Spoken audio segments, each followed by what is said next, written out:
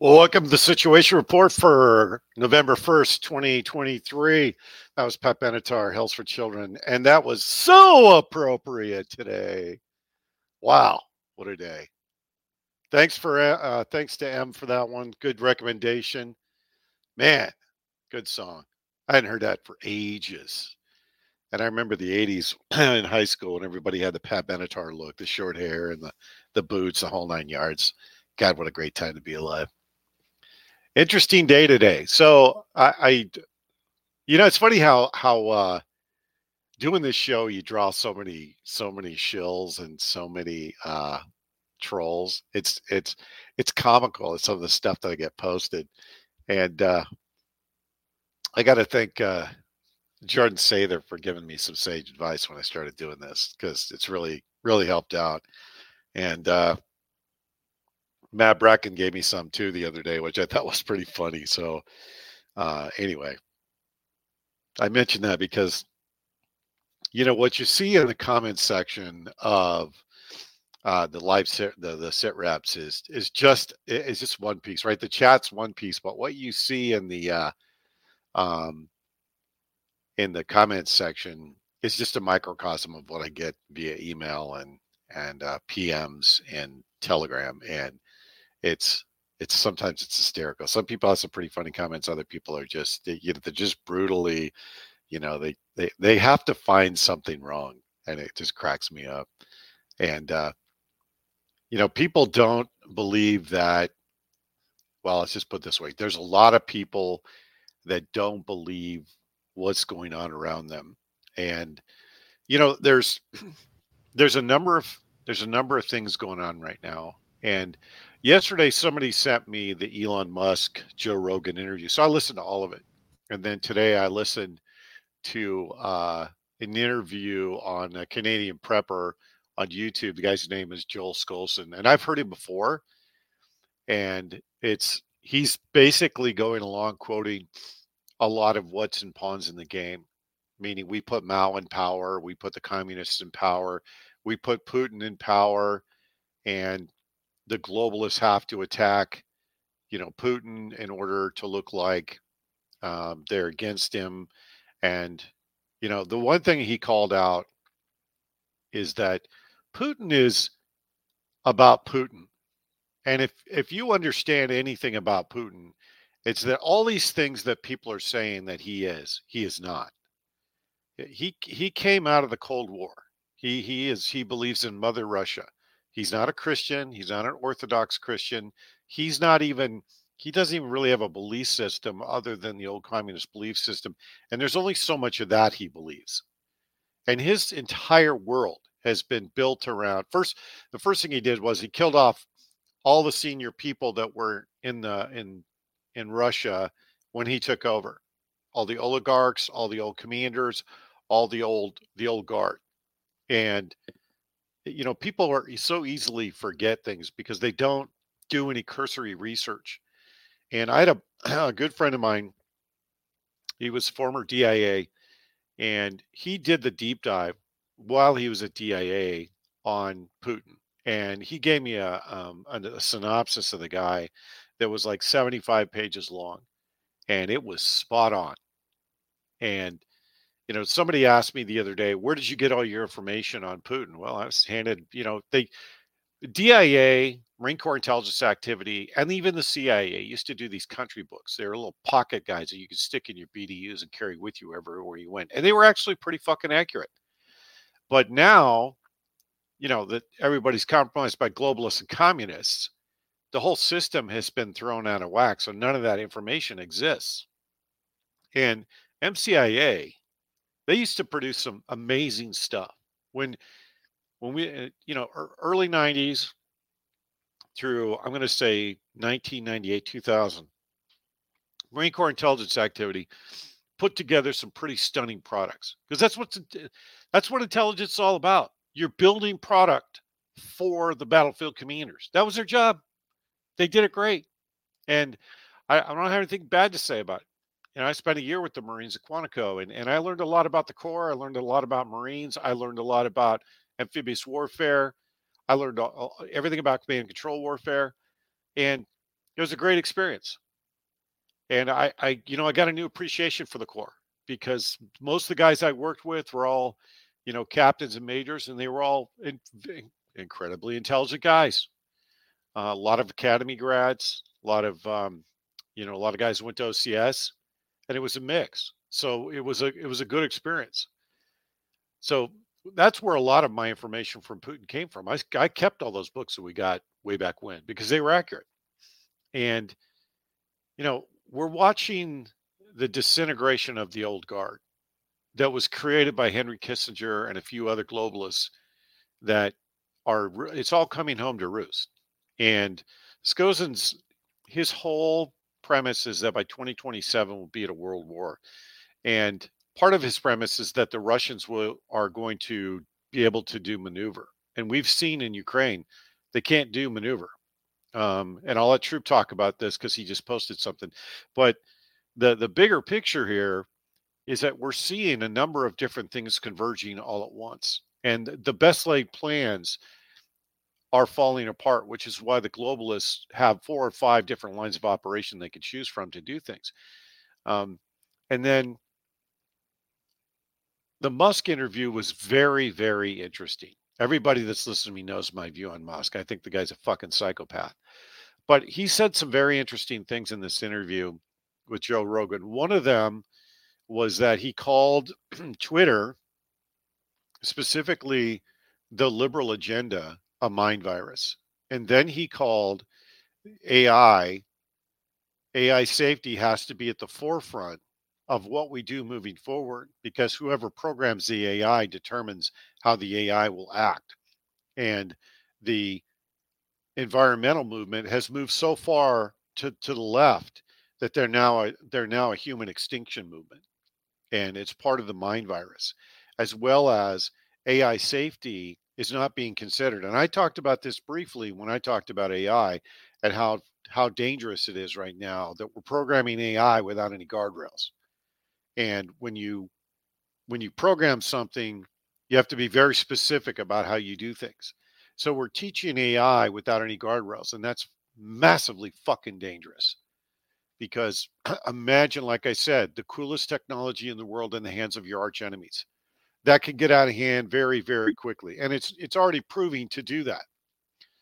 And that's, the piece that most people don't pay attention to is that the tech community by and large, especially in Silicon Valley, is and it's and Musk talks about Berkeley as a epicenter of liberalism that had access to technology. And okay, great. Um, he's right. But one of his premises that I don't agree with is that typically those areas of influence only have geographical influence, but because they had access to Twitter and technology and the ability to influence the message, they were able to create a mind virus and then control the narrative so people actually bought into it. I would go a step further with that and say that I think the mind virus was created by the CIA through the creation of Twitter, Facebook, YouTube, etc. And because of the mass censorship on all the social media platforms, they were able to firmly plant this mind virus. I mean, look at how successful they were at convincing everybody on the left that Orange Man's bad. Most people don't even know why they don't like Donald Trump. They just hate the guy because the Orange Man's bad.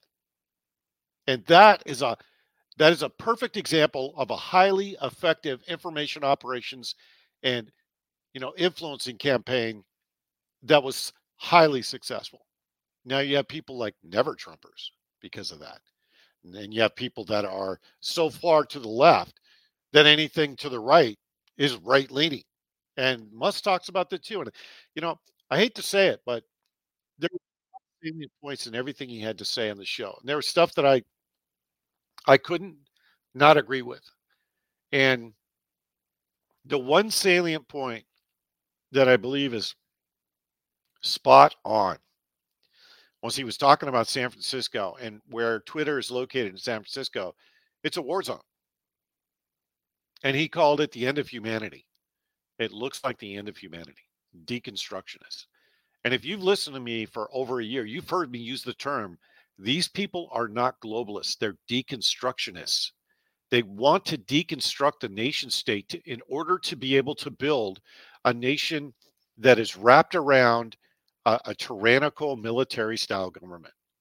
That's what they want. And if you look at how Putin, Xi, Kim Il jong, Maduro, and all these other dictators have built their systems on control, they have middle managers. So if you look at the globalist picture, the globalists are using these dictators as middle managers. This is what they want to install across the planet. And it's very significant because now you have a global influencer saying the same thing.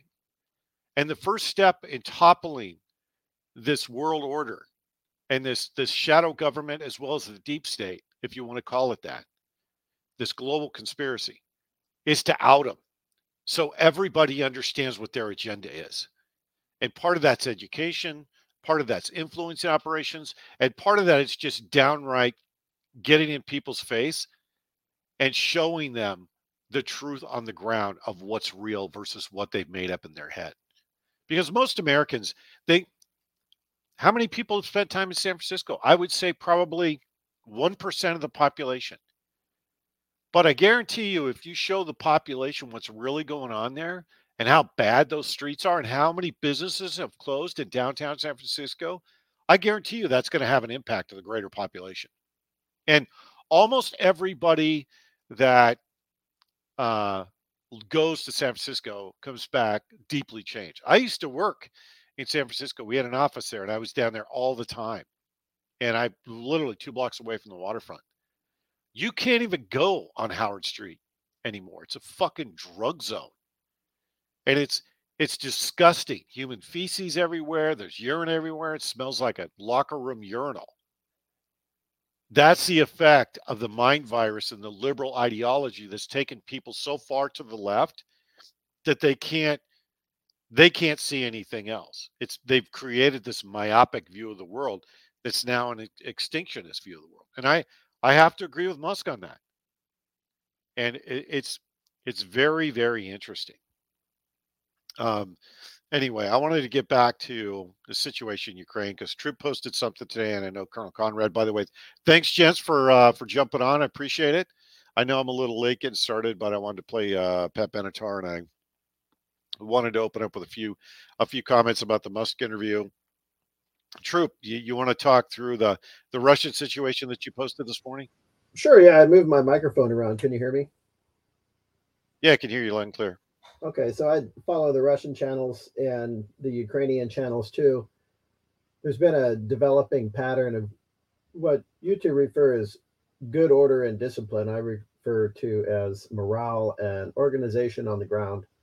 And the Russians and the Ukrainians are both suffering the same problem. And I think right now, whoever has the most endurance is going to win the war. The Russians on the ground are going, we're not, we're supposed to fire 1,000 mortars a week and we're only getting, 10 of them. We're not getting the food or the water, the ammunition, the medical supplies. Their field trains are pretty spread out. And what do we calculate that to? It's like 1,000-mile front. So that's a lot of room to cover. And the Ukrainians have a lot of Western resources backing them up. The Ukrainians are they remind me of the Republican Guard in the Gulf War. We have this big, badass group of people with all the best shit and just got the piss bombed out of them for 6 months. So by the time we showed up, they were like, you know what? Hey, fuck this. Put me on the back of the deuce and a half. And the Ukrainians are really, I think, feeling that because they don't have good leadership either. They're just throwing a bunch of people at a city or at a front or at a sector, and they're dropping off a bunch of stuff to get started, but they're not really coordinating them. They're not moving them around. And both the Russians and the Ukrainians have been reporting that they're getting to somewhere right after the enemy left. And most of the incursions that they're getting now are either the drone surveillance, where you're seeing the drones go and drop a grenade on a guy sleeping in a ditch, or just through happenstance, their scouts will run into each other and then they'll try to direct artillery. But the biggest problem is discipline and leadership. And that's always been the case in warfare. When the Wagner Group was operating actively and Prigozhin was still alive, they were very strongly aligned to Mother Russia, patriotism. They were professional mercenaries. They had a lot of them had battle experience, and a lot of those most experienced commanders were in the Wagner group. And you can correlate that directly to Z, or what people call Blackwater still. You have special operators and people that were in the military, and they're, you know what, fuck this. I'm only making $3,600 a month as an E6. I can get out. I can make 280 grand a year, and I don't even have to pay taxes on it, and I can get whatever I want. So, the Wagner Group really was kind of the best and the brightest of the not just the regular Russian military, but other mercenaries as well. And they were well coordinated. They had a lot of experience in a lot of different types of warfare, and they had good leadership. And they're also funded by Russia. So when they had their little uprising, which I think the three of us have different opinions on what exactly happened when the Wagner Group was going to go back into Moscow. But essentially, the the units in the Wagner Group haven't been disassembled and they haven't been redistributed yet. The demand from the Russian rank and file is, hey, we want some of these Wagner groups to come to our units. We basically want to enlist them back in the Russian army, or maybe make them advisors, but just put them in charge of us because our commanders suck. And there's still a lot of criminality, not as bad as Ukraine, but there's a lot of criminality as far as taking stuff off the battlefield, reselling it. It's going on the black market. Who knows what's going on? There's a lot of collusion in between the state Duma representatives, what we would call senators and congressmen, and a lot of the commanders in the Russian army. And the people that are suffering are the Russian soldiers. They're starting to feel the drain. They're starting to get. They're not being relieved as often as their doctrine would mandate. And if you remember, not too long ago, we had the stopgap issue. I think that was still in the Iraq War. It may have been in Afghanistan, where they were keeping guys way longer than they should have in field. Well, this is happening with the Russians as well. So they're getting ground down. They're getting pissed off. A lot of them now at this point are conscripts, and they're fighting another force that was just a bunch of westernized people that, just like a lot of people in the Iraq War, were crammed into the back of a bus. They were rushed through training. They dropped them off in the middle of nowhere, and they went, well, here's your rifle. You have two choices. You can stay here. We'll give you food. Fight if you make contact. If not, you're going to starve to death. Fucking die. We don't care. So they're not very motivated, and they're not very aligned to any other type of thing that's going to push them as like patriots, right, to fight. So they're both disorganized. They're both running out of money, and they both are running out of supplies, and they're both suffering from the same leadership issues. So I think Russia's going to pull it out, because they are right now trying to figure out how to integrate these Wagner units in with their regular army in a way where they aren't going to have a disruptive event. And for you two to consider that, imagine if you were in charge of a division, and you put people like me in charge of it, or people like us in charge of it, that are civilians that are already pissed off at whatever situation, and now you give us command over a bunch of military units. You really got to think that through. And so that's where Russia is kind of struggling with the Wagner Group right now. And then on the Ukraine side, the free shit ferry is about dried up. They're dropping their stuff off in Israel now. So Russians are kind of trying to figure out where to attack next and what's going to make the most sense. The Ukrainians refuse to give up because of the Keebler Elf. I honestly don't know.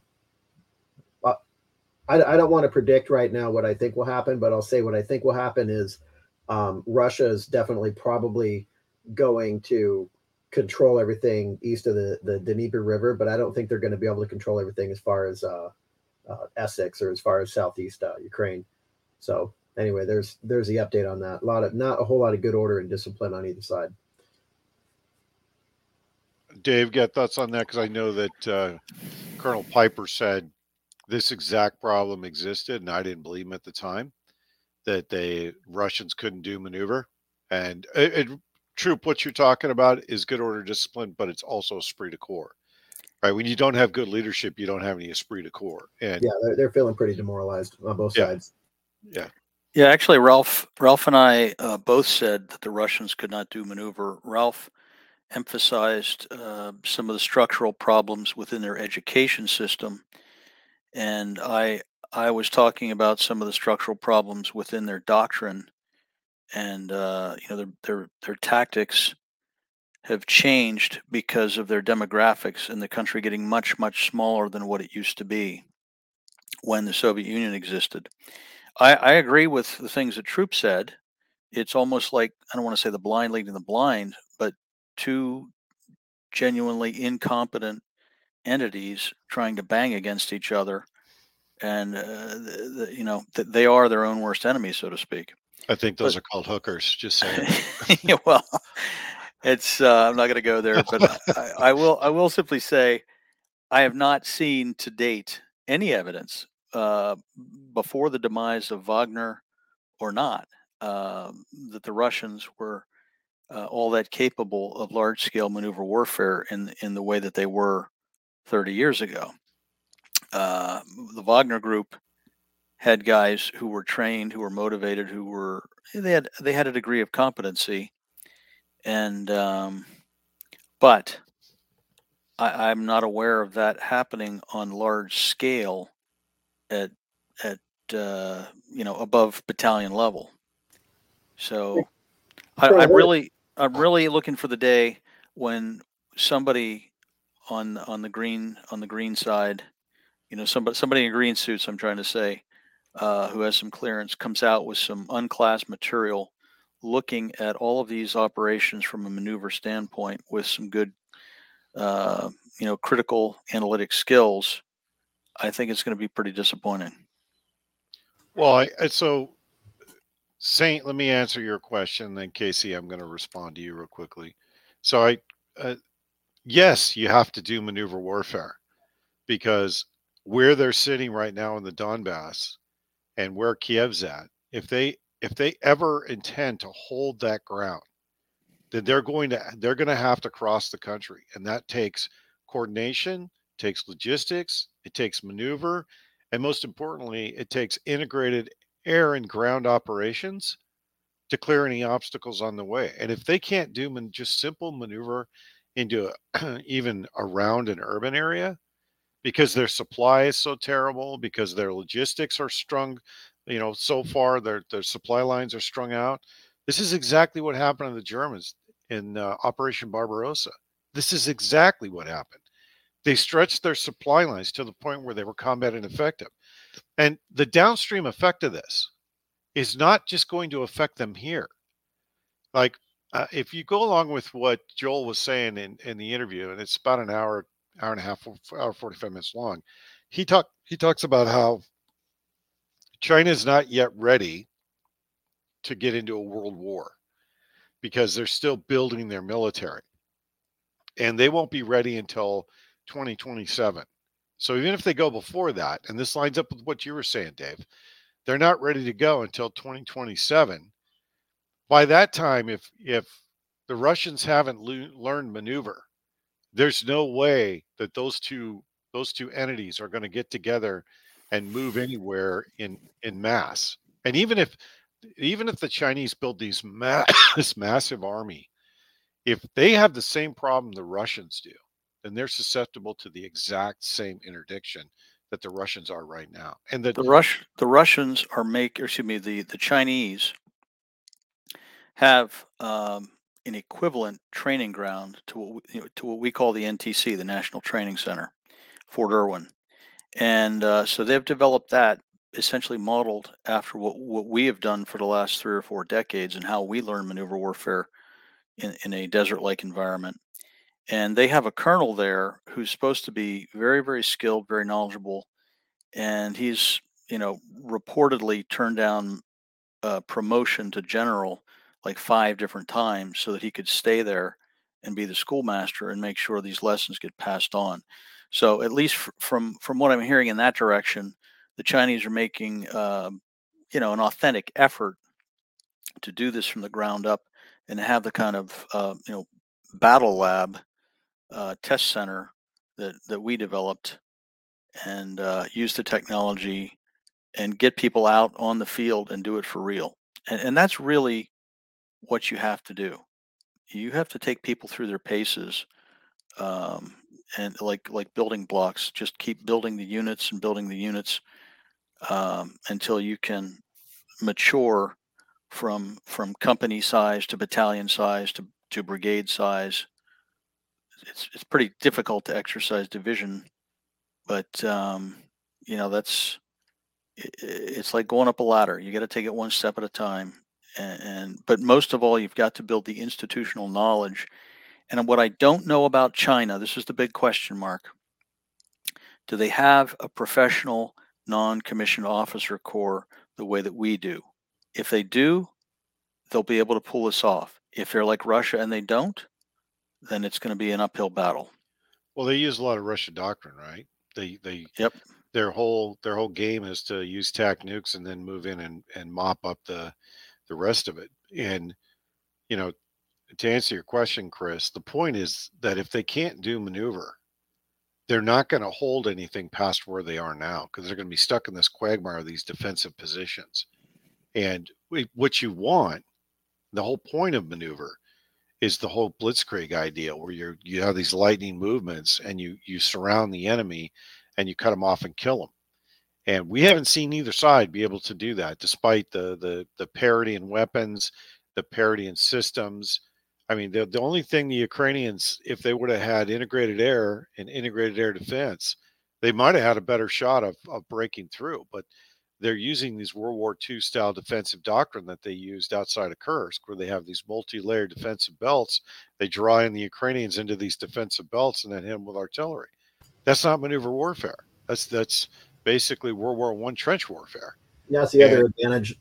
The other disadvantage that the Ukrainians have is they're on the defensive. The Russians are invading their territory, and the Russians, they have the if you have 10 guys in a village that are standing up to Russia, Russia will send 10 divisions of tanks to that one village. That's how they've always done it, right? First wave, second wave, third wave. And there's no maneuver warfare there. But really, the other problem is if you look at early in the war, that's exactly what they were doing. They were sending these entire divisions to these little towns, these little places, and they were stacking them up. And now through attrition, they don't have a whole lot of stuff that they can hobble together to just go and take over a town. And then once they get there, it's toxic if you're on the offensive to just stack up in a town because now you're an artillery target, right? So the it's really interesting how this war is going because the Ukrainians aren't really trying to fight past the Dnieper River, and the Russians aren't trying to go past that river either. But they keep blowing the shit out of each other, and neither one of them are really moving. So this is kind of the stagnation of this is also having a huge effect on morale on both sides.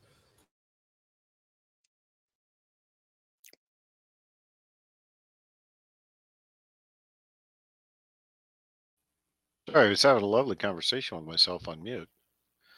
I agree. I'm looking at the current situation on the ground, and I'm also looking at what the downstream effects are going to be when the war is spread wider because we're setting conditions right now with the Israeli conflict to go after Iran. I mean, that's why we've kept forces in Iraq. That's why we've kept forces in Syria. There's no fucking reason for them to be there other than it gives them a target to shoot at and us a justification to widen the war.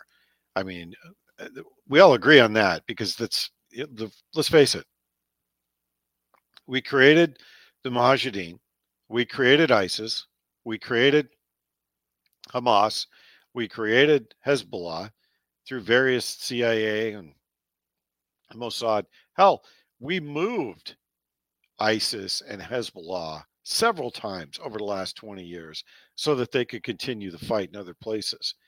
So everything we're seeing right now is just a prelude to a wider conflict in the Middle East and then ultimately a world war.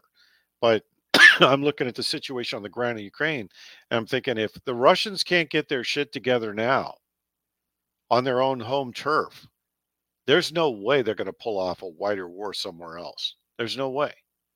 And it makes sense that they want to grind down and use attrition warfare against NATO and the US. But at some point that strategy is going to backfire on them. Well, that's certainly true, but we have to think about the type of warfare they want to lure us into. The last thing anybody wants to do is to get us into open, open, wide-scale maneuver warfare. They want to get us into some of these super cities on the scale of Baghdad and tie us down because you've talked about several times, how intensive that is in terms of resources. And of course, part of the ancillary effect of anything we get involved with over there is drawing us away from the continental United States, which goes back to the other topic we've harped on so many times. And I'm actually seeing all kinds of elevated discussion from other sources in alternative media, and that, of course, is the invasion going on in our country and the pending, the pending operations of Chinese, Russian, Uzbekistan cartel members, and of course the various Muslim nations that we expect to rise up at some point, whether it's earlier like you think, Steve, or whether it's later like I think, more after July into August timeframe.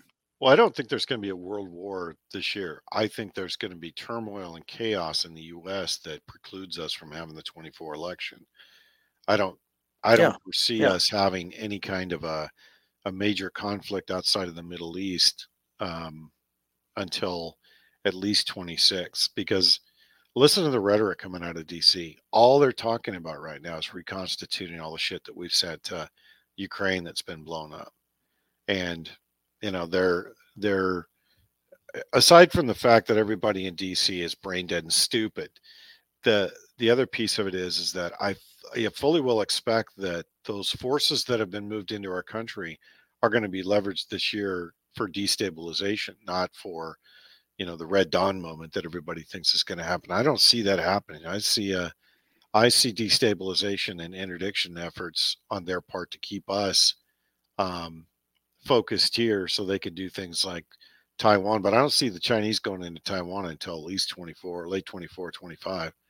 If they're really, constituting forces right now, it's going to take them another year to get there. And they're not an amphibious warfare country anyway. So I can see them, analysis paralysis. So I guess I'm just clarifying, right?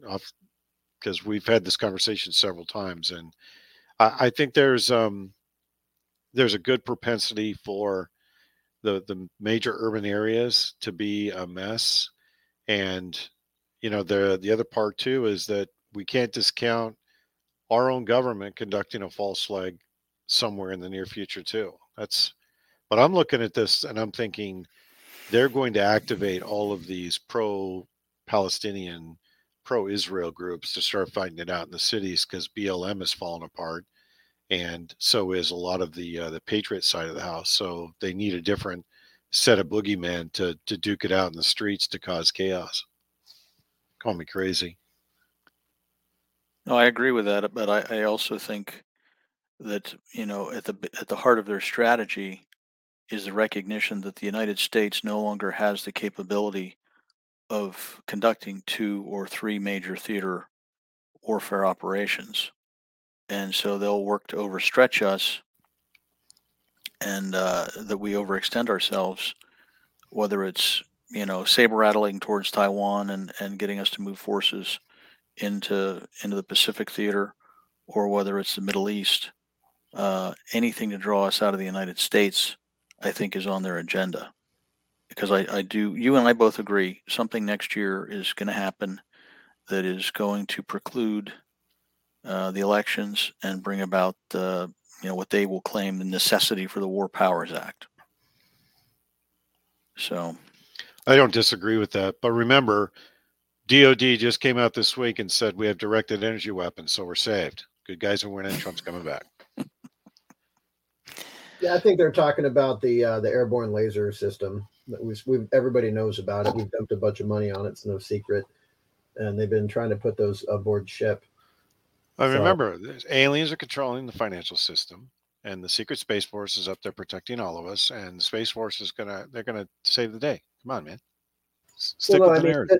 Let's talk to the lasers for a minute. So, directed energy weapon, a laser beam, it requires a lot of power. So this idea that they use the laser beam to burn up Lahaina, I don't buy into that, because it would have to be a pretty massive space station size thing that was floating, only 100 miles above the Earth. It's just not currently. You know how much energy it takes to run a satellite, and how lightweight they make satellites, and as well as I do that the power source they would need to be able to pull it off is significant. So I It don't would be disagree. massive, yeah. But as far as the directed energy lasers go, we've mounted them on 747s. We mounted them on ships.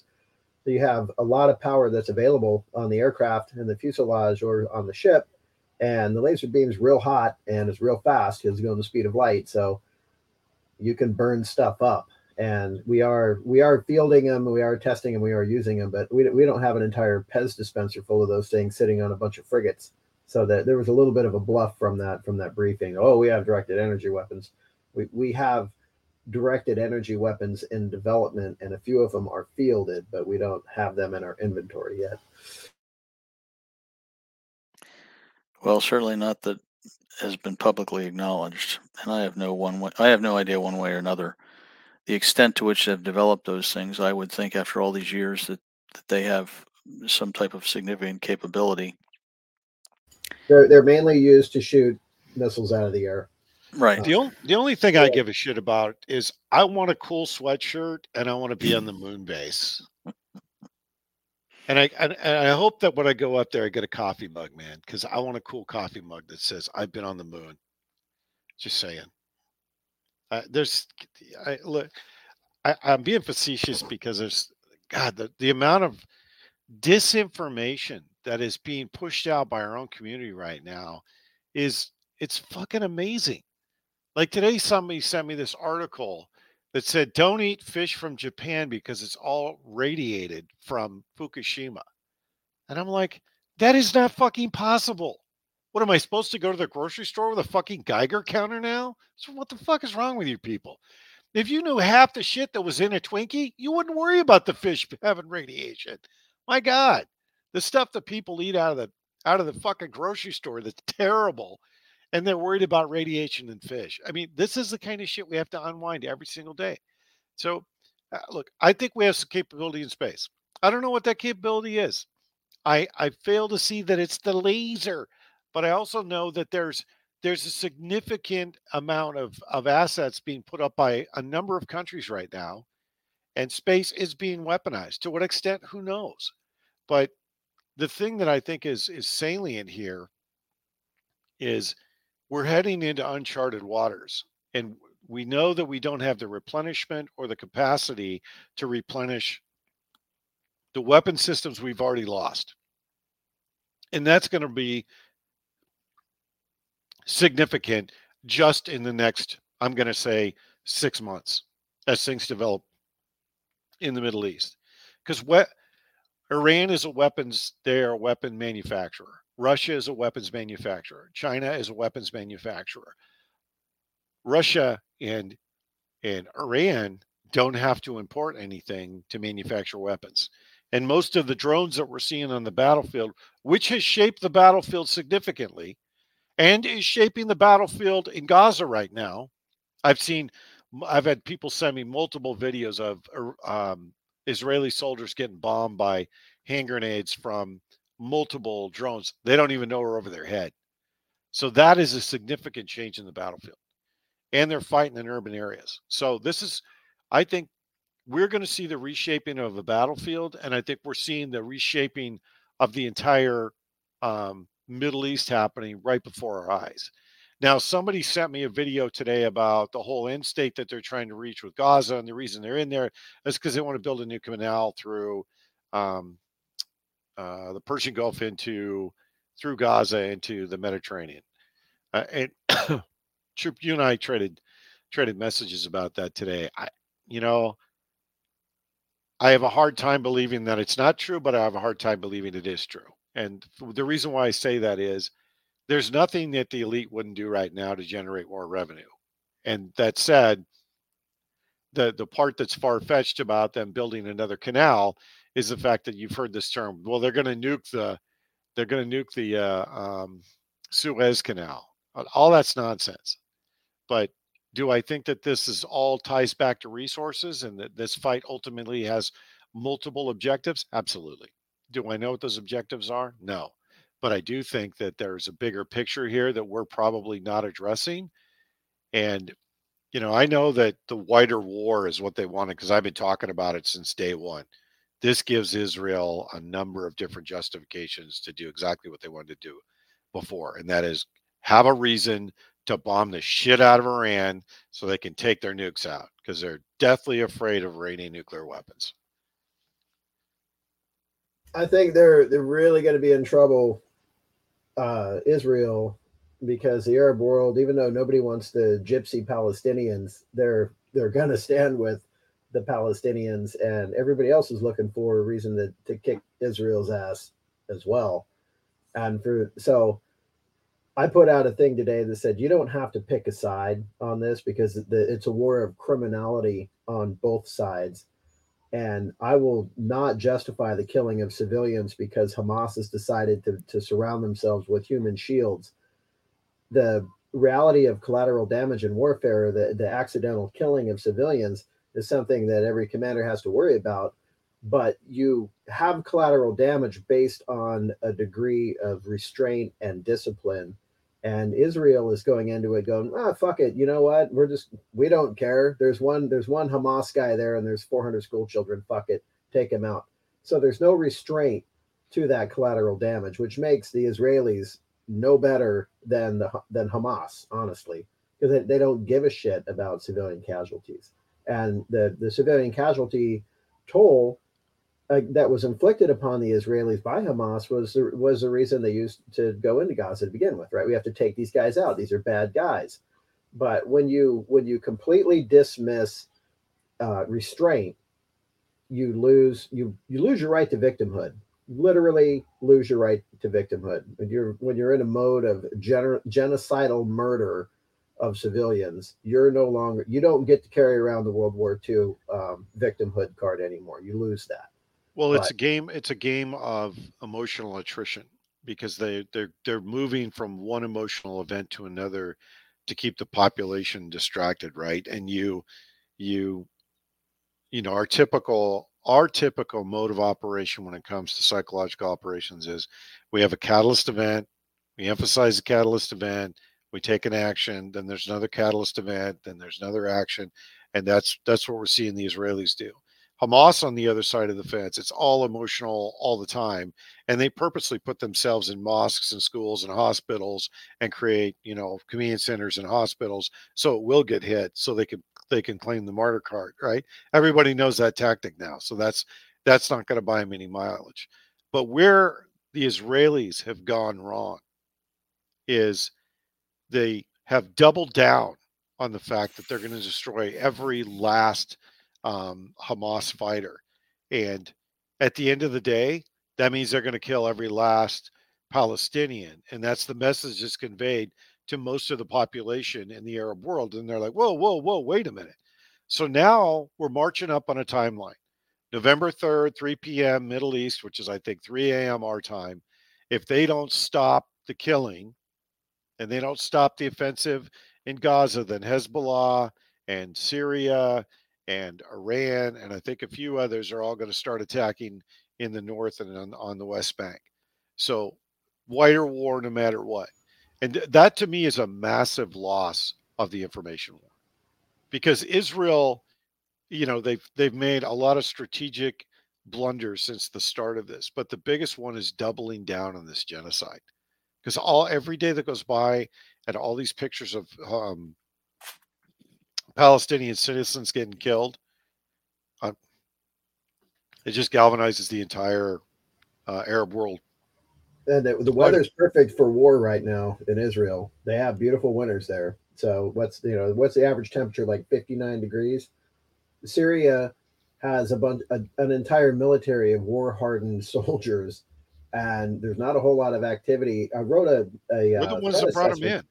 Yeah, We're the well, guys that brought them into Syria, so we trained them all. So why not throw them at Israel and turn it into a quagmire? Because you know, and they've leaned on all the U.S. military bases that were the forward operating bases that were out there. They're gone. They're kicking the Americans out. They're not messing with the Kurds right now. I wrote a threat assessment on this a few months ago, if you remember. Syria and Iran have nothing better to do now but to fuck with Israel, and it's perfect time to do it. So I'm going to expect Israel's going to have to start learning how to negotiate and temper a little bit, or they're just going to start attacking their cities. And I don't remember what the number was, but I think that Hezbollah had 200,000 rockets.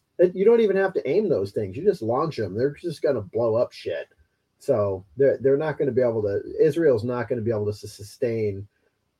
This isn't like a bunch of barbarians attacking them in '68 that weren't organized. This is going to be a massive first, second wave type of assault, and it's going to be devastating to Israeli society. Yeah, Your civilian population. I agree. I'll take redneck ass whooping for 1,000, Alex. The wild card that people seem to forget about is that the 800-pound gorilla in the region is really the Turks to the north. They're a little bit distant, but they've got a very potent military. They've got an air force that they're not afraid to use. It's well trained. I mean, they're a NATO member, but Israel is not, and so they're not so limited. But they are, while they're not a strictly a theocratic government, they are a Muslim nation, and their leadership supports that. I Yeah, don't the think. Turks will turn on us in a heartbeat. I think. Yeah, Oh yeah. Oh yeah. and that in and of itself, I heard somebody. It was a field grade officer being interviewed this past week made the comment, well, the Turks really shouldn't be in NATO. And I thought, oh my God, what an ignorant opinion. Regardless of That's a how we guy that feel, should have been knelt down and shot in the head right there. I Like, mean, you're a regardless of dumbass. What's how wrong with we you? feel about the Turks, the fact of the matter is they sit on some of the most geostrategic land on the planet. And they are, in essence, the southern shoulder of NATO. They That's are why we put critical. up with it, Israeli bullshit too. I've tried to explain that to people. Keep. We need to make sure Israel's defended, but that doesn't mean we need to be their friends. And we certainly are not going to don't need to condone their genocidal rage in Gaza. Yeah, No, I think there's a of course there's a bigger globalist agenda here at work because Netanyahu's a globalist and Biden and his whole crew are globalists. So this isn't just Israel. We precipitated this no, of course event and not. we allowed this shit to grow. We allowed this. If if these guys in DC were smart, they would have said to Netanyahu, you can close the borders, you can shut the water off, you shut the power off, but you're done dropping bombs because you're uniting the Arab world against us. But they didn't do that. They're moving more troops into the region so they can drop more troops into Syria and more troops into Iraq. And what do you think is going to happen to those troops? They're going to get mortared and bombed to beat shit. And we're going to start to see mounting casualties, and then they're going to want to go after Iran. The whole agenda has been the start of this: start a wider war. So the as far as I'm concerned, and this will be probably unpopular, but Israel can deal with the consequences they've created for themselves. Because for how many fucking years have we sent billions of dollars to Israel? Billions. Where'd the fucking money go? The number is 270 billion plus, Alex. Still, where's the fucking money going? We've sent you all this money. Where did it all go? It didn't go into weapons. Did it go into, surveillance state? I mean, and now all of a sudden we're supposed to use more US taxpayer dollars because there's a preponderance of people in the legislature in DC that are all dual citizens, US and Israeli, and we're supposed to use more taxpayer dollars to go over there and defend them in a situation that they created. Yeah, I don't see that landing well with the American public either. And no matter how they try and sell this, the Arab public's not going to sign up for it. The U.S. public's not going to sign for it. And now you're seeing Palestinian rallies in France and in Europe. And it's only a matter of time before that goes off the rails or somebody goes off the reservation. That's really the piece I'm waiting for. I'm waiting for somebody to go off the reservation that they're not paying attention to and disrupting all of their plans. Because from an information warfare standpoint, this has been a cluster fuck since day one. I'm waiting for the skinny jean fatigues with the popped collar and the summer and winter collection. So when we dress up all of our millennials and send them out there as conscripts, they'll look good when they die.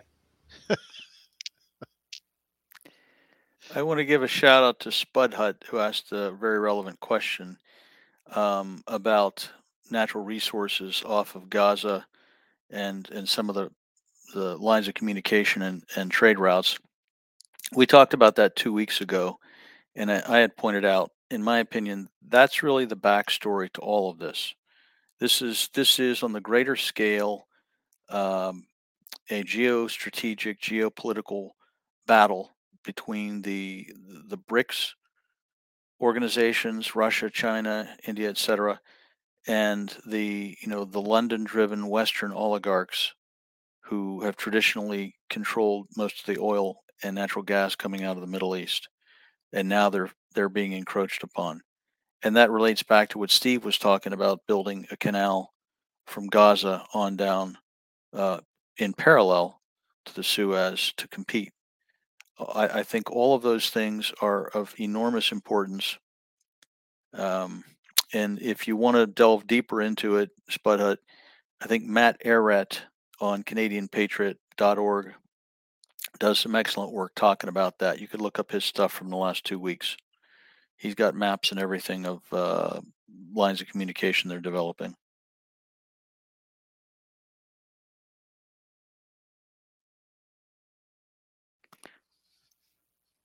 And all roads lead back to resources anyway, right? It's all about Yeah. resources and money and Yep. in every conflict. And I would agree with that. I'm glad you said that. The piece that most people don't pay attention to was when we went into Iraq, it was all about controlling the oil supply and um, creating conflict in the Middle East, but disrupting the entire region. Because if the entire region is in chaos, then you can control the resources a lot better than if you're dealing with a government like the French are dealing with right now, related to their uranium production. They losing Niger is a huge loss for them because they were able to control the price of everything. And when you control the region, you control the price, you control the extraction, you control the mineral costs, and there's a lot of costs to it. So it would make a hell of a lot of sense that there would be some kind of a, you know, deposit of something underneath Gaza that they want to get access to. Well, the other factor we've discussed geography and resources, but we haven't discussed time, because the one thing that is driving this ship is the American election pending.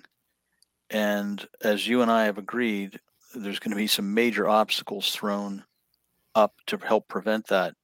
We don't actually know whether it's going to be stopped or not.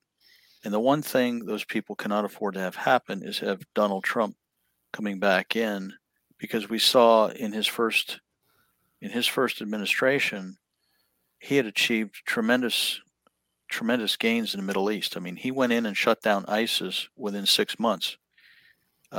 He showed the backbone to dump, air delivered munitions on Russian soldiers um, right out of the gate. When they challenged us, we killed over 200 Russian soldiers in Syria who were attacking an American special forces base.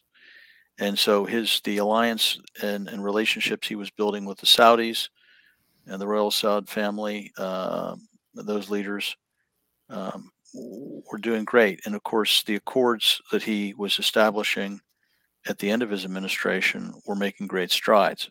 And of course, now we're seeing people trying to unravel all of that. We saw how effective he was.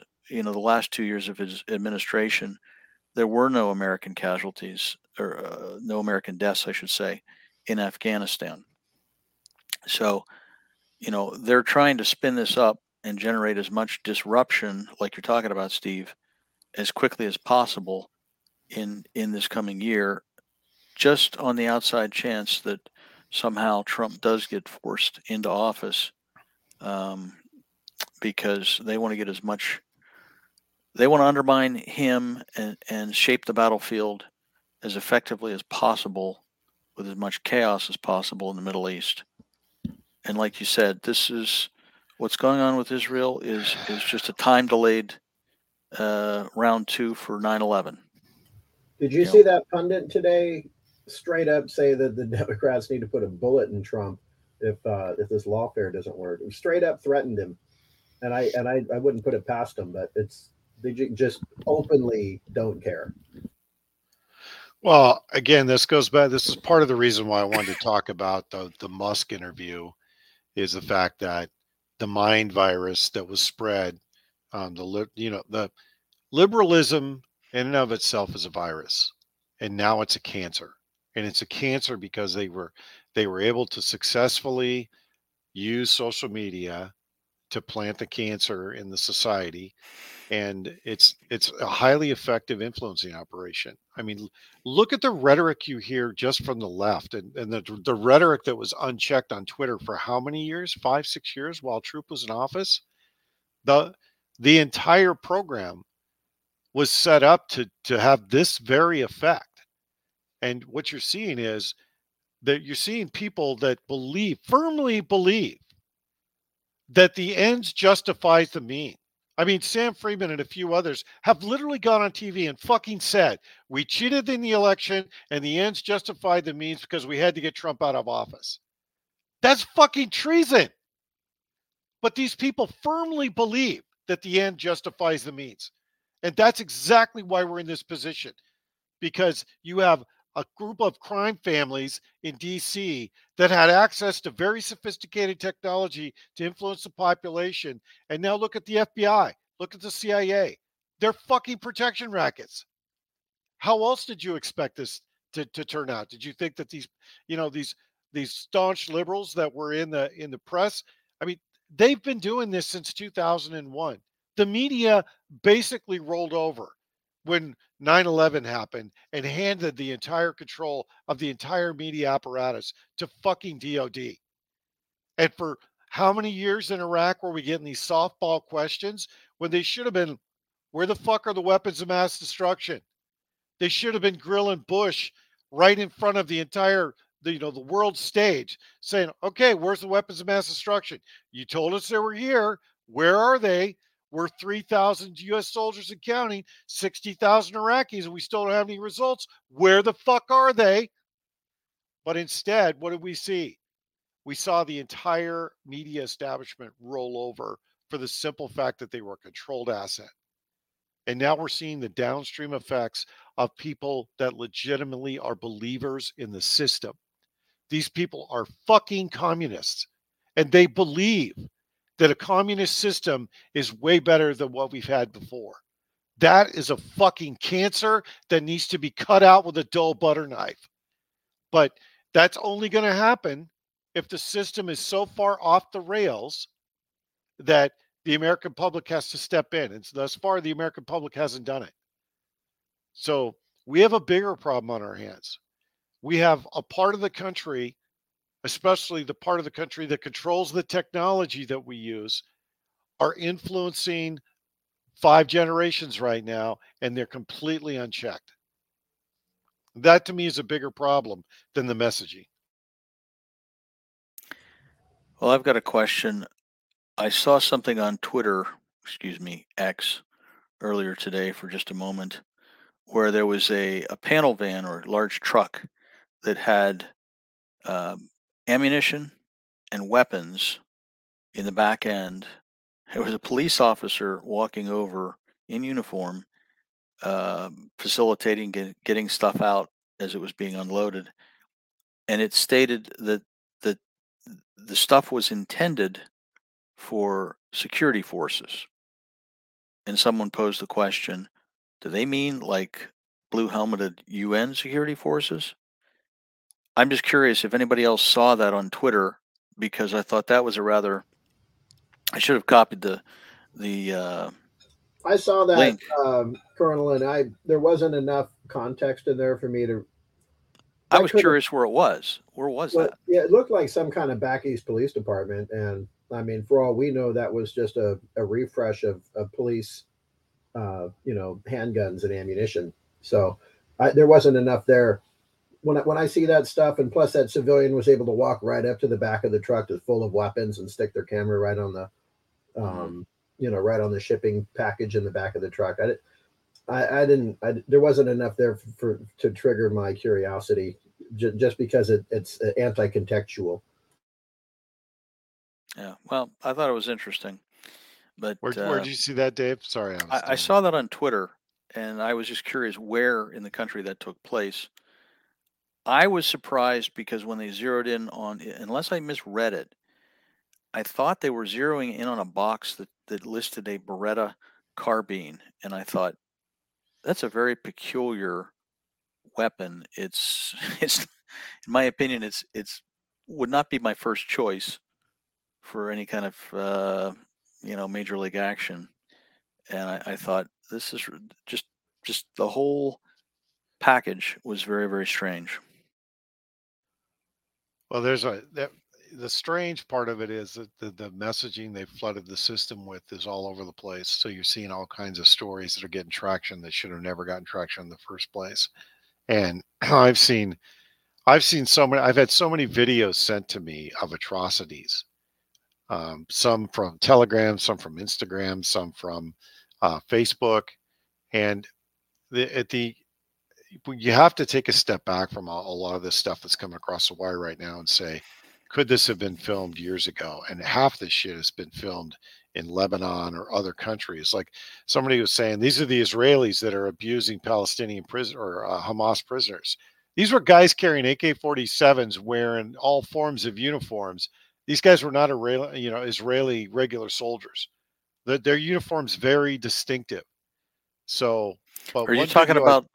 Or I don't mean to interrupt, but are you talking about the video of the so-called Israeli, taking the flexi cuffed guy with his arms behind his back and tossing him in the in the would-be pit and mass shooting them? grave in That's the just pit? one of them. There's like 15 of those videos floating around right now. I questioned if that was staged because I'm looking at those people and thinking, wouldn't you be like moving and trying to get out of there? Would you really be cooperating like that?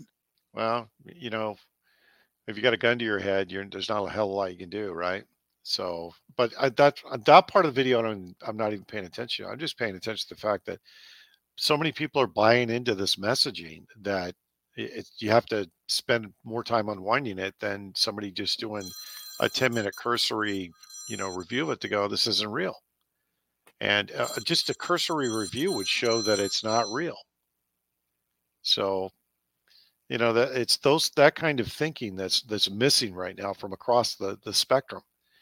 And when you see so many video after video after video after fucking video of atrocities, there's only so much you can watch. Now, the video I saw today that I think is signal is a video of a bunch of Israeli tanks burning, because that Hamas has anti-tank weapons. They have standoff anti-tank weapons, and they may have hit the defensive belt and started taking casualties. Because I did get a call this morning from somebody that's still in the system that said they are taking a lot of casualties right now, which is what I said from the onset, that you don't just send fucking reservists into an urban environment and expect them to be successful, especially when it's a channelized urban environment. That's just a meat grinder. There Right. was a report that the Israeli tanks you're talking about were engaged. It's either yesterday or the day before on the Russian channels. I didn't share it because I couldn't corroborate it, but that was reported yesterday or the day before. I've heard that the drones have had effect. I've heard that the anti-tank weapons have had effect. I've heard that they've got staged mines that they've laid in certain areas, and I've also heard that they've got RPGs are highly effective that the Israelis weren't anticipating. And that's urban warfare, right? You get in a channelized situation, and your tanks. People think that tanks are impervious to damage, and it's just not true, because you have limited visibility in a tank, especially when you look through the cupola, right? Because you only got a very small field of vision. And even the M1A2 and the A3 that have optics that allow you to see 360, you still miss a lot no matter what you're doing, because you get target focused, you get fixated on targets in front of you or targets to either side. You lose the peripherals really quick. It's called target fixation. It really happens, especially when the crew's actively engaging other tanks or anti-tank weapons. You can get saturated very, very quickly. And people forget that, just like they forget that. By the way, if there's a bunch of noise, I have two dogs right outside my window, and F-22s flying over my head. So people get bogged down thinking the tanks are impervious. They're not. If anything, um, if anything, tanks are they're more susceptible now in urban areas. My last. Oh, I'm sorry. Go ahead, Troop. Sorry about that. When I was in the cab on the A1, A2, we had this German guy at Fort Bliss that came to talk to us. He was a World War II guy, and he was on the advisory board for the development of the turret for Rockwell or whoever developed it. And they ignored his input, but they brought this guy to the regiment to talk to us on how to protect our tank, and he was talking from the perspective of exactly what's happening in Israel right now. And he said, so the back of your tank, the turret, it hangs over. Why does it hang over? It was like, well, those are it's where we put the ammo and stuff. He said, okay, and so what if it gets hit? Well, the tank's designed to have the blow off doors on top, right? The cheap bolts on top. So if it gets hit, the ammo blows, the doors come out. And he says, okay, so how thick is the metal on those ammo doors? And we don't know. It's so thick. We'll say it's 3/4 of an inch thick, mild steel. And he says, and how thick is the steel on the bottom of the turret where it hangs over the back deck underneath the ammo? Well, it's a lot thinner than that, right? And then here's a real question: how thick is your loading door? So in an M1 tank or any M1 series tank, the loader basically hits a knee switch and ammo door opens, and then they grab ammo essentially out of the back of the turret, and then they cram it in the breech. Well, the steel underneath the back of the turret is thinner than the top blowout doors, and the ammo door is thinner than the bottom. So if you throw a satchel charge on the back deck of an M1 and you blow a hole through and you ignite all of those cardboard, the new 120 millimeter rounds, they're not brass. They have an aft cap, but they're mainly a what do you guys call it? Like an incendiary type of case, so you don't get a big brass case that comes out of the breech. That whole ammo column is going to blow, and before the ammo doors blow out of the top of the vents on the top of the turret, your ammo door that you're operating to open and close to get the ammo, that's going to blow and just incinerate everybody in the tank. So it's like and so his point was, one guy with a satchel charge can take out your big ass tank. Your tank's a range weapon. It's designed for open warfare, kind of like the Blue Sea thing that we were talking about with our Navy. The tank is designed to be in a long range engagement. You put that thing in a city, you're fucked, because it has too many weaknesses and vulnerabilities for, as you said, when you get target focused, you get tunnel vision. You're not going to see some guy come up and throw a satchel charge on your back deck. You're dead. You're not going to see it, especially if you have to buckle up. Well, I'd like to jump in if I could for just a second. My last assignment actually was in this very area of forensics investigation into tank destruction and anti-tank guided missile engagements and things of that sort. And I think it's very interesting that a German, or were you saying he was a former World War II German soldier? Yeah.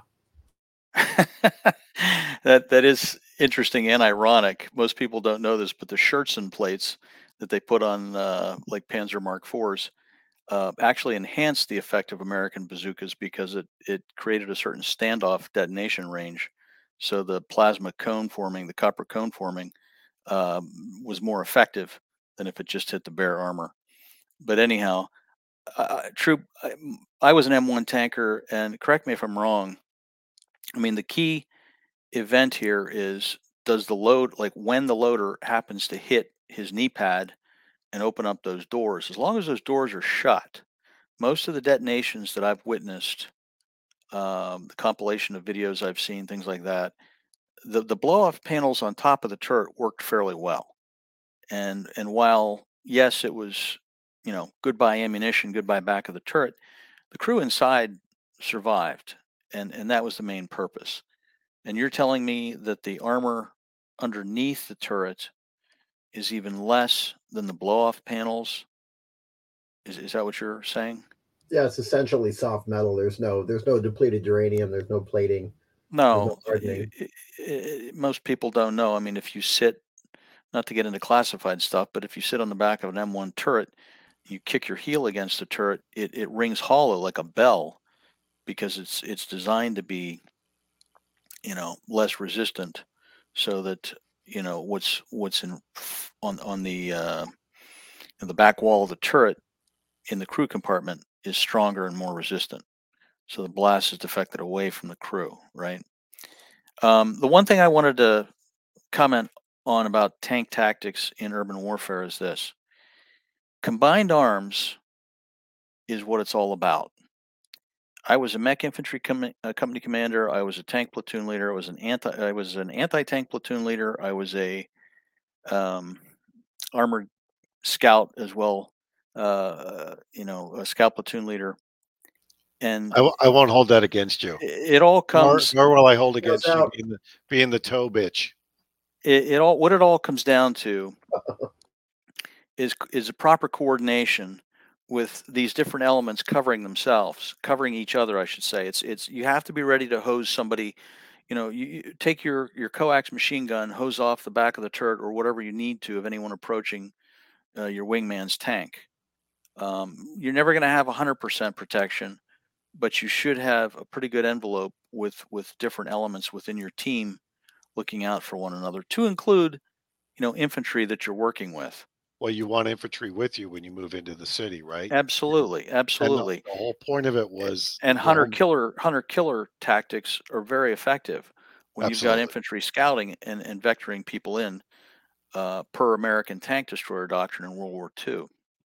Well, the point I was trying to make was, and you just made it for me, was that there the tank's not impervious to damage in urban areas, make it No, harder to protect armor than wide open spaces where you've got standoff capability, right? Which is what they're really designed for anyway.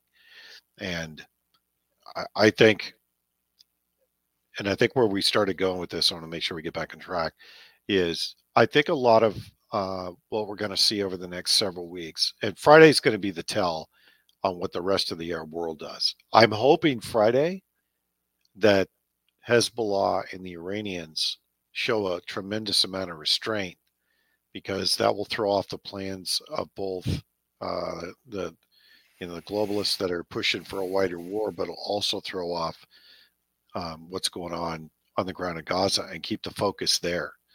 Because what happens when they start their offensive is all the focus goes to the new offensive, and they forget about Gaza, just like they've forgotten about Ukraine. And I think keeping that in the public space, keeping that at the forefront of the public consciousness, by far will do more damage to both our government as well as the Israeli government than any invasion from Lebanon. Uh, that to me is where the signal is in all of this. Did you guys see we boloed our ICBM test launch today? I didn't know we did a foot launch today. Yeah, we did. And Colonel Conrad, the OSENT team was tracking a lot of unusual movements of military brass and politicians over the last few days. They're trying to figure out why they were shuffling everybody around because there wasn't anything on the news. And so today, the ICBM launch occurred, and apparently they had to terminate it mid-flight. There were some anomalies in the flight path too that are being speculated on what they were. But I thought it was kind of interesting that we had a boloed ICBM launch in the middle of a saber rattling contest. That's very unusual for especially it was a Minuteman III out of Andy. It was a Minuteman III, and I don't know where they launched it from. Had to be out of Vandy. If it came out of Vandy, the likelihood of any kind of a flight path deviation is a very, very small window. So it was either the guidance set was either jammed, or, I mean, we're talking about plated wire memory on these ICBMs. This is old shit. And the guidance set on that, they do 3 calibrations on the missile. There's FICAL, there's SATCAL, and I think there's It's got to be FICAL. low cal. No, FICAL, SATCOM. So one of them tells the missile where it's at. One of them tells the missile where it's going, and then one of them tells the missile how it's going to get there. I should be able to rattle this off the top of my head. Anyway, if one of those calibrations is off, they don't launch the missile. And when they put the missile in the hole and they put the guidance set on it and they put the warhead on it, it's a dummy warhead, but they still go through the calibration process, and it takes several hours to do it. They wouldn't have turned keys on that thing if there was any faults in that missile. So something had to mess with that guidance set once it took off. I've done probably, I don't know, 2-foot launches, and I've never seen one go off axis. The Minuteman 3 and the Minuteman 2 were the most reliable missiles we ever built, bar none. Still today, the most reliable missiles. Well, we're building new ones and re-entry vehicles. The Chinese are way ahead of us, actually, on the modernization of their missile fleet. I don't really follow that too much because I figure if the missiles are inbound, I'm gonna go get a cigar, a bottle of scotch, bang my wife on the front yard, and You ain't gonna have that. You're gonna get to light the smoke, and the bombs will be on the ground. You won't get any warning. I'll bang my wife first then. All right, you should yeah. Keep that kind of shit to yourself. Just saying. But you get my point, right? Is that for that to happen, it means there's something else going on. But that wouldn't explain VIP movements, and they wouldn't advertise it anyway. They would move VIPs for a contingency operation or some kind of contingency they're expecting, or a change in DEFCON. And if there was a change in DEFCON this week too. So they went from Bravo to Charlie, a bunch of military bases. That's a ThreatCon. That's not a DEFCON. DEFCON is either DEFCON. We're normally at DEFCON 4. If we move to DEFCON 3, then they'll move VIPs. If we go to DEFCON 2, that means the holes are buttoned up, the LCCs are buttoned up, and we flush bombers in the air. And we do have stuff on alert. So I don't think we're DEFCON 2. We might be at DEFCON 3. I mean, it's hard to say given the situation what that would look like, but that would explain the movement of VIPs around. And I don't bother speculating on that stuff anyway, because there's a variety of reasons why we move people around the country. Do we know who the VIPs were? That's a good question. I don't. No, sent and was tracking. What is it? Node. What do they call those SPAR numbers?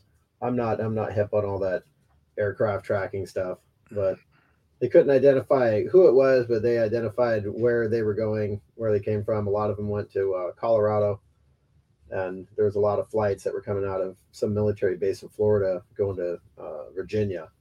So it was Florida to Virginia, and then DC to Virginia, and then Virginia to Colorado.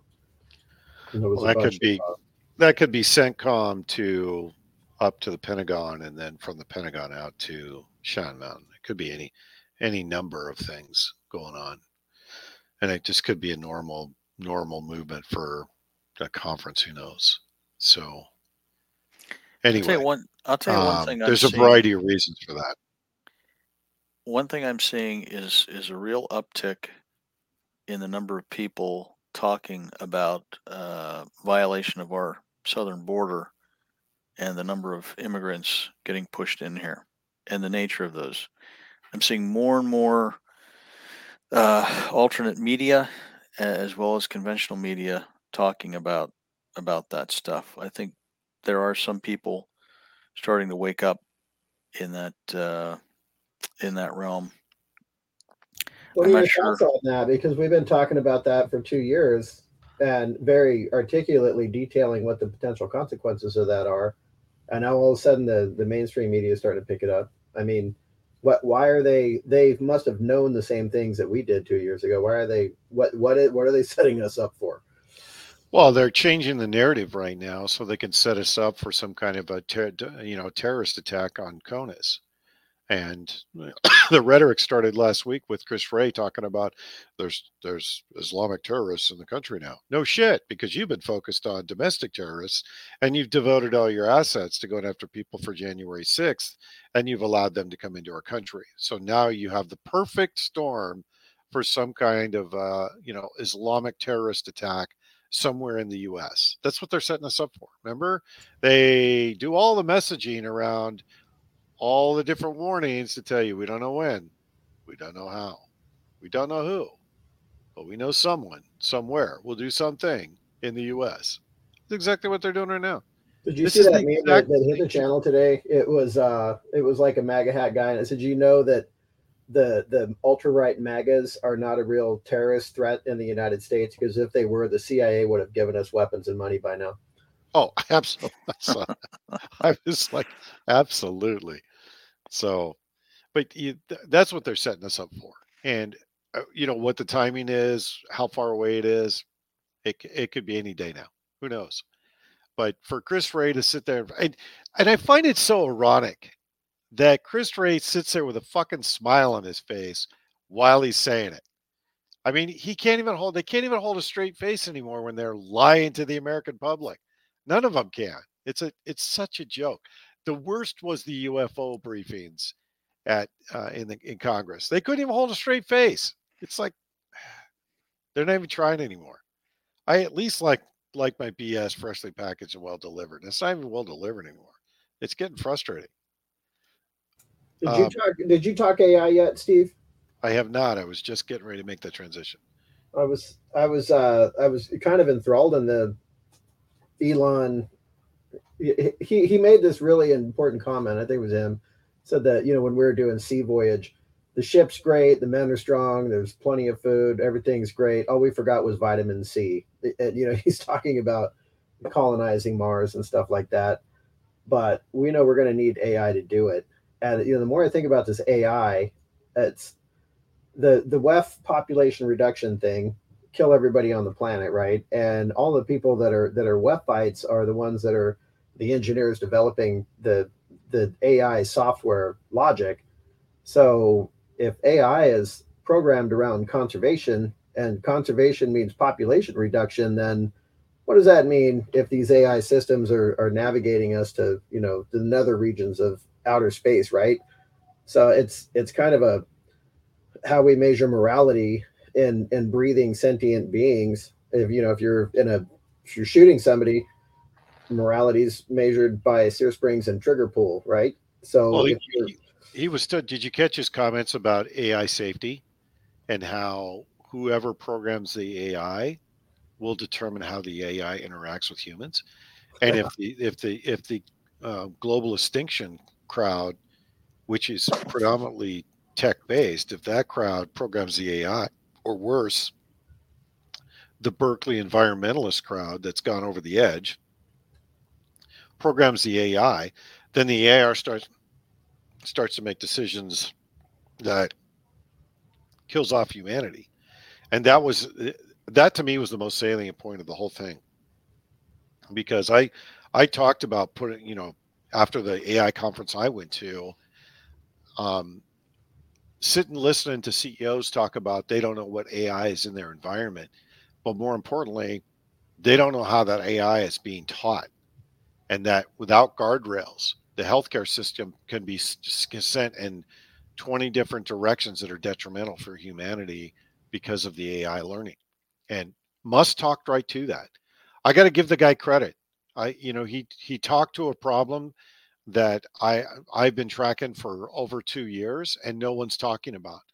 And that is, what is the most ethical approach to training AI? Because you have to teach it, right? It's not just turn it on and it figures stuff out. You have to teach it a certain way so it learns the right way. And having that ethical conversation about how do we train AI? How do we propagate AI? What do we want AI ultimately to be a force multiplier for? And how do we want it to interact with humans? Because nobody's having that discussion right now. And that is massively fucking dangerous to society if you're going to trust AI to do healthcare. I mean, think about it. You want there's certain drugs that if you don't get the exact dosage right, you could kill somebody with it. And you know, training AI to do the right thing is it's got to be a methodical approach to how you do it. And programming is one thing. Programming is just basically you're a clerk typist with syntax. But training AI It's the whole spectrum. It's the inflection. It's the type of question you ask. It's how you ask the question. It's what result set you get back. It's what your response is to that result set. All of those things have to be considered, and no one's talking about it. So I'm glad he at least talked about that. So, and the other part of it too is that, and this is the part I don't agree with, is that we should be expanding how we develop AI. And I'm thinking the fuck we should. We should be limiting what we do with AI until we can demonstrate that it can be taught and it can operate for the good of humanity. And none of that conversation is going on right now either. So the homework assignment is for everyone to go out and pull up 2001: A Space Odyssey and watch the interaction between Dave Bowman, Frank Poole, and HAL 9000, because that was the whole point of the movie, was the evolution of things with AI and humans, and how the AI was focused on mission completion, not necessarily human preservation. That was where it wanted to drive into the event horizon of that black hole, right? That came out when I was a teenager. It's an awesome movie. The other movie I think people should watch too is I was watching the Green Berets this weekend, and I one of the things I like about that movie is that um, there's a reporter at the start of it that's as liberal and very David left wing. Jansen. David Jansen, thank you. And by the end of the movie, after seeing some of the atrocities that the Viet Cong did to their own people, his view of the world was drastically different. And we're seeing that occur right now with a lot of liberals across our country. They're disillusioned at what they're seeing in the city streets. They're disillusioned at what they're seeing in the political spectrum, and they're all starting to come back towards center because they realize that they've done. Most of them have gone off the reservation, and you know that to me, we're at this inflection point, and this inflection point is, to me, is going to drive us in a positive direction, not in a negative direction, because as much as the powers that be in the middle management of the globalists want to drive us towards a wider war, the world is really fatigued with it. And get away from the Chinese. I think something's going to disrupt the Chinese plans too. And I think all of that is going to come to a culmination point before 2030. And we may see AI as a driver to do that. If AI goes rogue and it becomes sentient, we are fucked. And people don't realize how much power you give an AI autonomous power. And supposedly there's an AI that's in Saudi Arabia called Sophia that has an autonomous plant that is manufacturing something. And if that's true, then we already have the makings of the perfect storm with AI. Not the Terminator moment, but other problems that come out of that.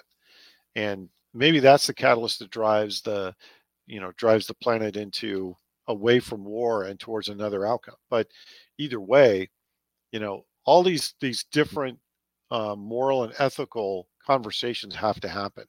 And given our current political environment, especially our current cultural political environment, it's going to be very hard for that conversation to occur unless somebody is focused on it. And again, I know some of you are going to be stunned when I say this, but I'm glad that Elon Musk brought it up.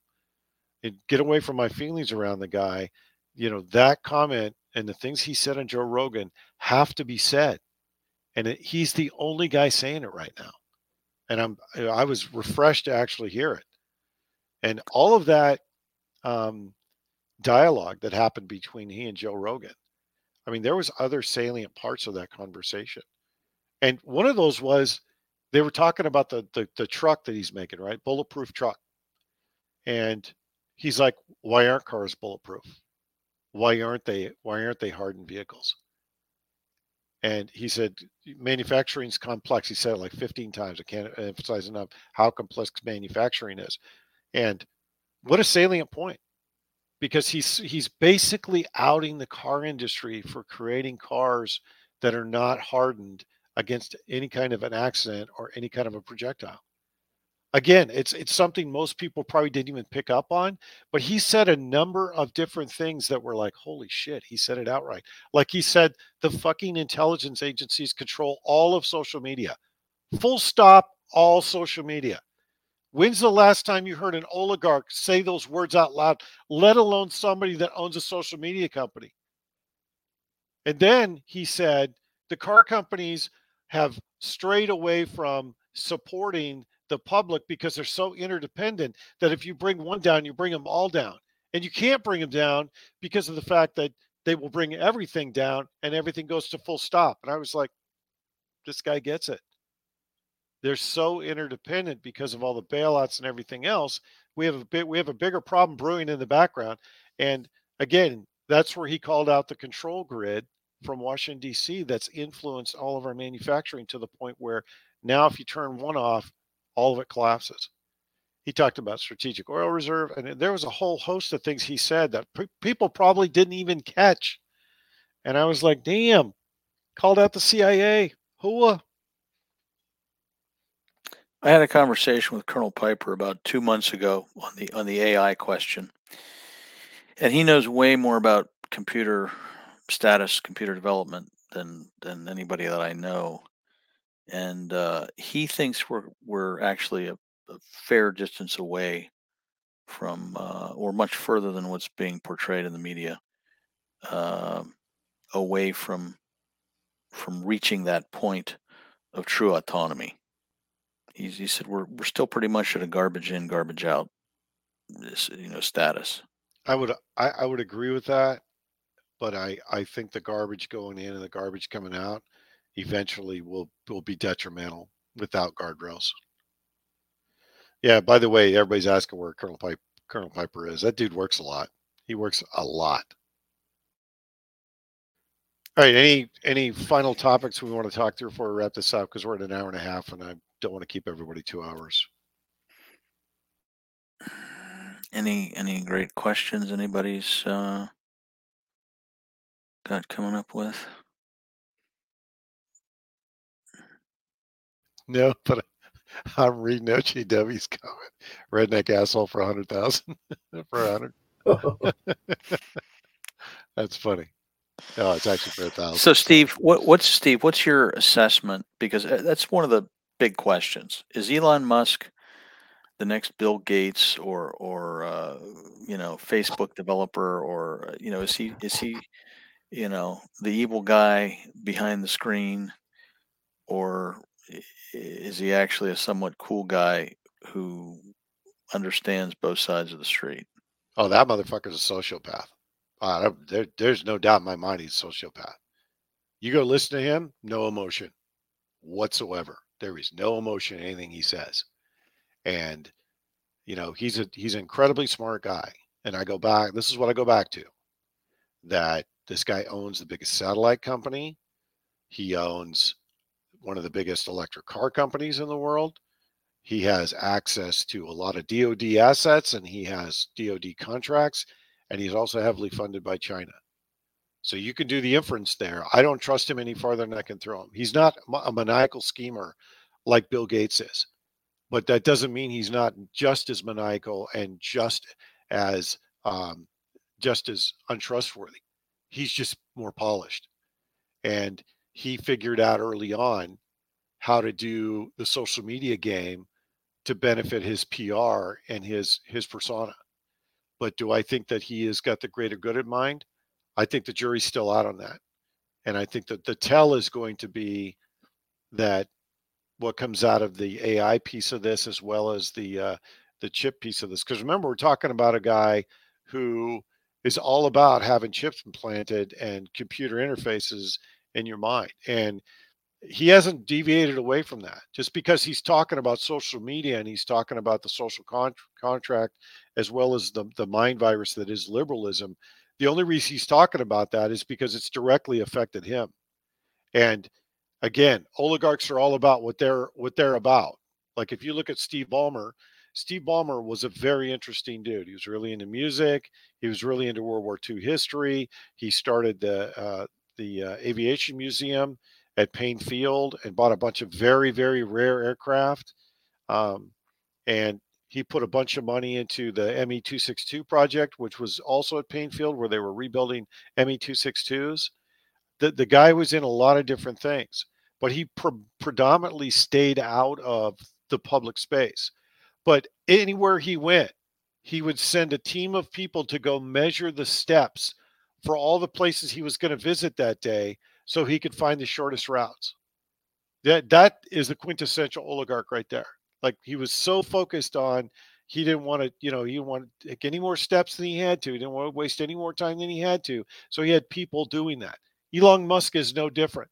Everything he does is carefully architected or choreographed so that he has the best public persona. But do I trust him? No fucking way I don't trust him. Another interesting thing about that, Steve, is his girlfriend broke up with him because he basically lives the life of a pauper. I mean, he's a super mega rich dude, but he'll wear a set of dirty jeans from yesterday. He's not really a materialistic guy. It's kind of interesting. No, but again, it all for me, it boils down to motive. What's his motive? If he's really trying to put his best foot forward and help humanity, then why the fuck didn't he out the CIA the moment he got to Twitter? He outed the FBI, but he didn't out the fucking CIA. I have a fucking problem with that because the CIA is the problem. They've been funded and they're controlled by very, very rich institutional money. And if he's really, sticking it to the man, that he should have called that out on day one. But it took him several months. And he still hasn't unbanned a lot of people. And then what did he do when he handed over the reins? He put a liberal dipshit in charge of Twitter, now X, or whatever the fuck he wants to call it. So all of those things don't bode well. And no PR person in the world is going to convince me that he's a savior. I definitely am not going to look at him like that.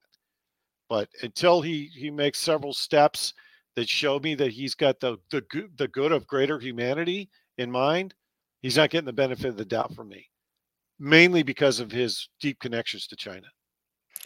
I don't want to go too far down this rabbit hole, but I did see an interesting thing. And talking about Elon Musk reminded me of this. Ford and their electric car division is losing $62,000 on every electric vehicle that they make and sell. 62K per vehicle lost. Is that going to make people in that industry stand up and take notice and modify their approach to this whole advanced technology thing? No. It's being pushed by policy, not good consumer, evolution of products. All of the motors and the control systems, the emission systems on cars are the best that they've ever been. And I mean, what's the environmental footprint of one car with a 6-cylinder engine driving 150,000 miles before it goes to the junkyard versus one electric vehicle going Chernobyl on the side of the road that you can't put out with normal fire department equipment? I'm just wondering, what's the impact on the environment? And Well, V, you're right. There's no saviors. Thanks for saying that, V. Sorry. Go ahead, Dave. no, I was just going to say, I think we've all read the stories about all of the effort it takes to mine the lithium and all of the natural resources to build the batteries. And it's a complete loser in terms of energy efficiency and renewable resources and things like that. It's a sham. And, I'm wondering how long it's going to take people to wake up and realize what a scam all of that is. Yeah, I agree. Go ahead, Trip. You've got meltdowns and things with these, and well, hey, how long have we been hearing about cars that drive themselves? And where's all of that? Where's all of that going, and how far is that? Well, the environmental thing is total bullshit because in Arizona, for example, if you want to put solar panels on the roof of your house and sell back the electricity that you don't use or whatever, if the power goes out in your neighborhood, the power goes out in your home. Even though you have battery and solar and you don't need the power company, your power still goes out. And they say, well, it's for downstream line safety for linemen. It's bullshit because you could put a disconnector on it. You also have to pay the utility company, I think it's like $50 a month, just to have those panels on your roof. So you bought the panels or you're leasing them, you're on the hook for the liability. A lot of people fell into this scam where they get a second a lien on their house to over 30 years to pay off the solar investment, and that's net zero value at 15 or 20 years. So they're getting nothing in return, and they have to pay for the privilege of having it on their own roof. If they really were serious about energy savings, the solar panels are very efficient. Batteries are very efficient for that type of power storage for a home, and the inverter capabilities are very efficient. If they were just to subsidize, hey, if you want to spend 10 grand putting panels and batteries on your house, we'll cover it. You have to put a disconnector on your house. So if you're running off of solar, those have to be on isolated circuits for line safety. Everybody go out and do it. We would immediately significantly reduce the requirement for all of the power plants, like even the coal burning ones, whatever, a goal that they wanted to accomplish, they could accomplish. Yet they don't do it that way. It's not about that, because I have Exactly. solar on my house and it's just a credit, and I don't have storage. And I've gone out there and flipped the breaker to see if the solar's going to run the house, and it doesn't. No, it Nothing. won't. And but Nothing it's works. You got it's to the have same. storage. Well, it's the same thing that, what was it, Ford that bought up all of the trolleys in San Francisco and Detroit, wherever they were, just junked them. They wanted people to drive their cars. They already had a really efficient, transportation system in these big cities. And the automakers went, well, we're not going to sell any cars if people are jumping on a trolley. Let's buy all the trolley companies and put them out of business, and people will buy Well, cars. that's what they're doing with the ammo companies right now, and that's because Ford was a dick. But that's just part of the deal. That's how the capitalist system works. I mean, you didn't think Rockefeller was any different? He used to put gas stations right across the street from his competitor and charge 10 cents cheaper for gas, and drive all his competitors out of business. That's where all the anti monopolistic rules came from, and laws. But we don't enforce them anymore. So that's how guys like Musk can put up the biggest satellite constellation in space. I mean, if there was real competition in space, there'd be multiple people that were putting satellites up. Instead, it's just pretty much Musk and the Blue Orifice, which is Jeff Bezos. So I anyway, almost went to work for him on that program. It was about 3 years ago. They interviewed me, and I didn't want to move to Washington. And they were like, well, too bad then. I went through that process too, and I got to like step 3, and I was like, yeah, I'm not interested in this. So I was just curious to see how far it would go. Well, be grateful that he's not Elon Musk isn't like what is it, Peter Stars, whatever that guy Iron Man movie, the weapon builder guy. Be grateful that he isn't into that shit. I could just imagine the type of weapon systems that Elon could come up with, or his team. Well, that's what I'm worried about, right? So, okay. Any final comments for the group? We always go tangential. That's what's so amazing about these panel discussions. All right, no comments from the group. I'm gonna call it a night. I first of all, thanks everyone for all of the comments in the chat. Chats blew up tonight. I appreciate that. Appreciate everybody hanging out for a few minutes till we Got got one more thing, Colonel. Sure, go ahead.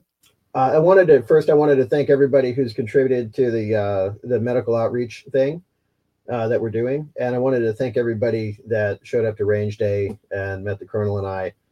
We met some folks that we hadn't met before, and the point of that exercise was to get everybody out in the world, out of the safe side of their keyboard, and out in the world meeting people. So thanks for everybody that participated in that. When we do them in the future, we'll look forward to seeing new people. Thanks, Colonel. Yeah, the human connection part of that was the whole point of it anyway. And to reiterate something to go along with that, most of the time our activities are centered on one thing and one thing only, and that's preparedness, preparing people for the absolute worst scenarios. Whether those scenarios happen or not, I don't care. I care about getting people ready, awake, and prepared for the absolute worst. Because the one thing, like I said on Monday, that I heard overwhelmingly was, I'm afraid for my family and I want to be able to protect my family. I heard that all day long. And that should be your focus. That's the point of us doing this. It's the point of us continuing these panel discussions every week is to have thoughtful conversations that lead to other conversations, but more importantly, can lead to other conversations in your sphere of influence and increasing your line of sight. That's the point of it. Making the human connections on Saturday was good, and I can tell you that there's there's more to come, but you're going to see some crazy stuff over the next couple of months, and if you're prepared, you're going to have your A game on. Two, you're going to have your mind at ease. So that's the point of this. We're not doing this to build militias. We're not doing this to kick doors. All that stupidity will resolve itself quickly. The first and foremost thing that we need to remind everybody of is we're all on the same team. We're all trying to save the republic. Keep that in mind, because as frustrating as things get, as scary as things might get, if you step away from the emotions of this, you'll make better decisions. That's why we're doing this. So keep that in mind. And, don't give up the faith. That's all I can say is don't give up the faith. And, there was I was telling, I think my nephew this the other night, and that, Eisenhower was looking at the supply trains going into Normandy from the beach. He said, "There's no way we can lose this war." Patton's like, "We can absolutely lose this war." And Ike's like, "No way," because of that. He was pointing at the streams of trucks going inland with supplies for our soldiers. And we have one thing that most other cultures on this planet doesn't have: ingenuity. We have very creative people, and we solve problems very creatively. That will ultimately be something that's in our hip pocket. But we also have something a lot of cultures don't have, and that's empathy. So when things look dark, remember that. We're God's light. God bless everyone. One team, one fight. We'll see you next week on Monday.